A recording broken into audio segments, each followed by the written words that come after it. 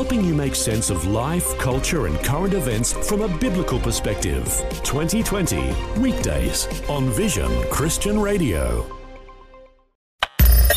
Audio on demand from Vision Christian Media.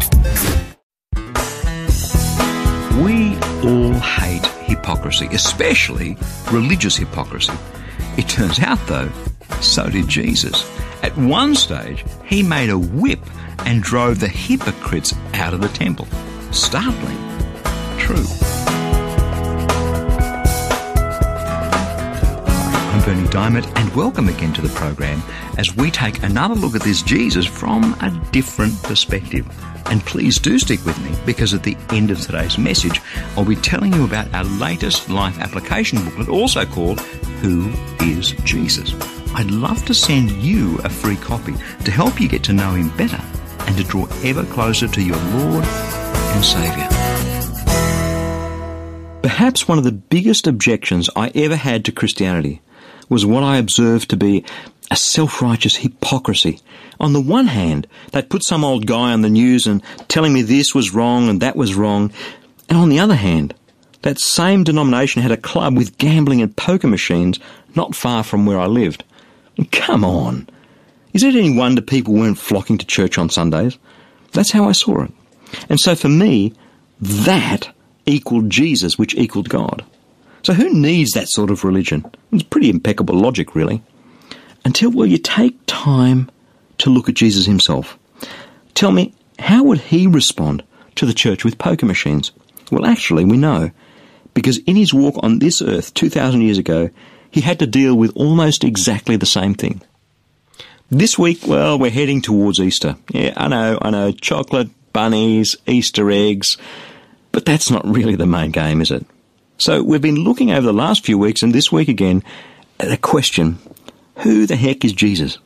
It's a good question heading towards Easter, particularly as we look at how he behaved in that crucial week heading towards his crucifixion. And yesterday we saw how early in the week he had a triumphal entry into Jerusalem, almost like a rock star, like the Beatles coming to town when I was a kid. This was the Messiah, and he rode on a donkey because the whole donkey thing was prophesied hundreds of years before.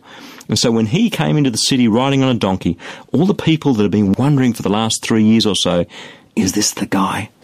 He was saying to them, yeah, I am the guy. I am the Messiah. And straight after he rides into Jerusalem, he goes to the temple. This is what happened.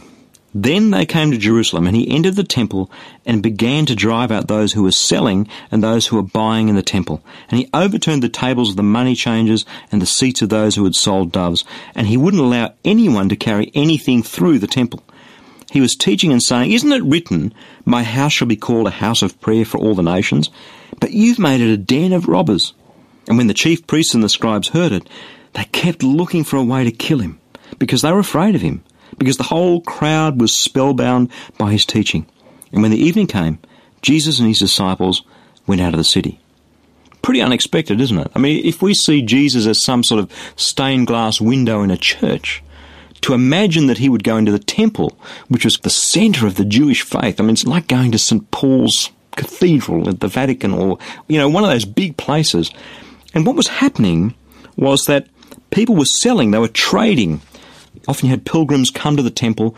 The temple was about sacrifice in part, so they would sacrifice animals. And so all the traders had set up shop inside the temple. So here's the temple, the house of God, the centre of the Jewish faith.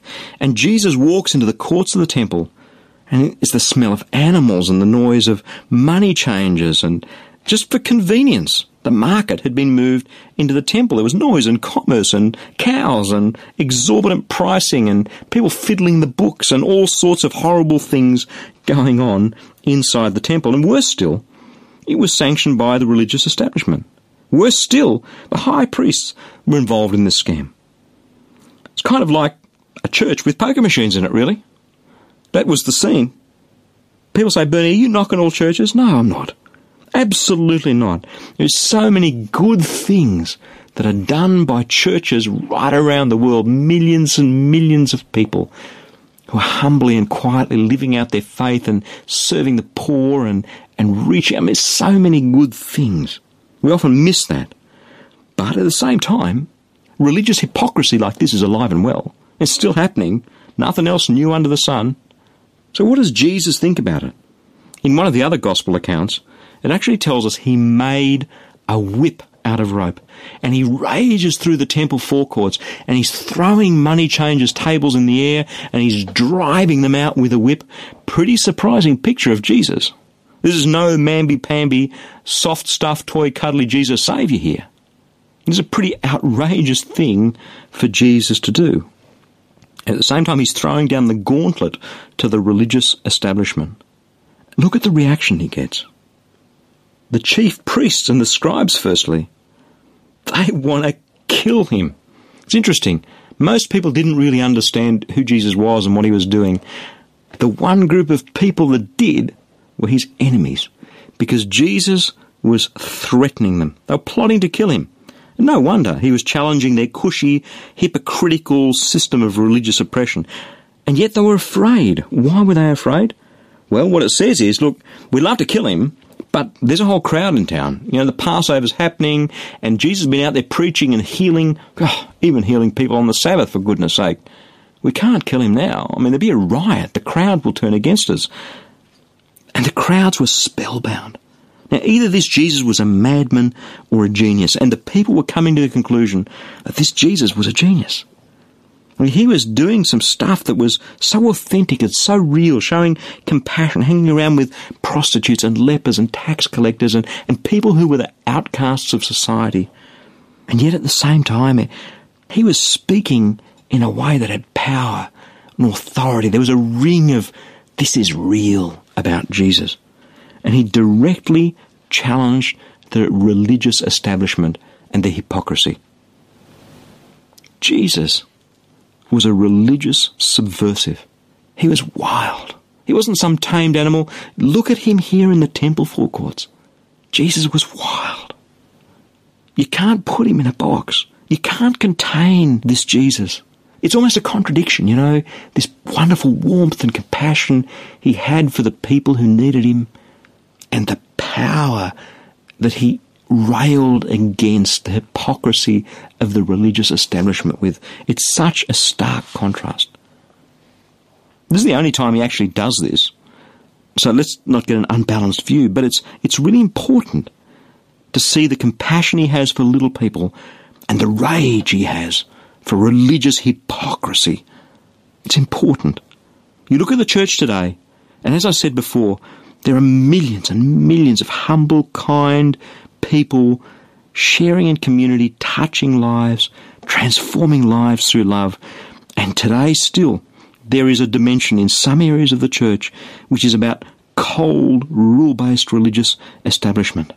It's like anything else in the world. You look around and you look at any institution, any group, anything. There are good parts to it and there are bad parts to it, and it's sad.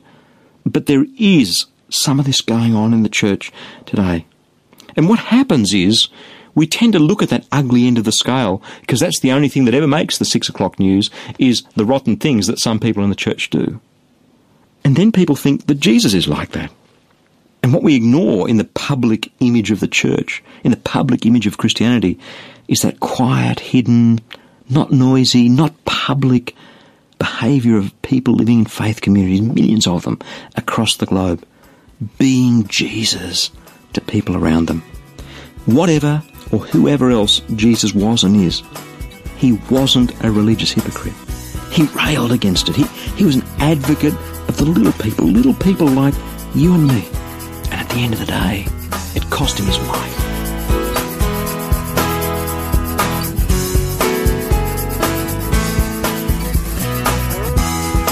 To celebrate Easter this year, I've written a new live application booklet called Who is Jesus, to help you draw ever closer to your Lord and Saviour.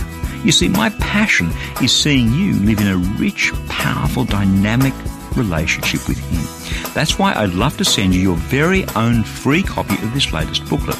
It's full of life-changing practical Bible teaching to help you draw ever closer to the King of Kings and the Lord of Lords. You can request your free copy right now. Either stop by at ChristianityWorks.com or give us a call toll-free on 1300 722 415 and we'll send your booklet straight out to you in the post. Again, that's ChristianityWorks.com or 1300 722 415. Hey, thanks so much for joining me. I'm Bernie Diamond. I'll catch you again same time tomorrow with a different perspective.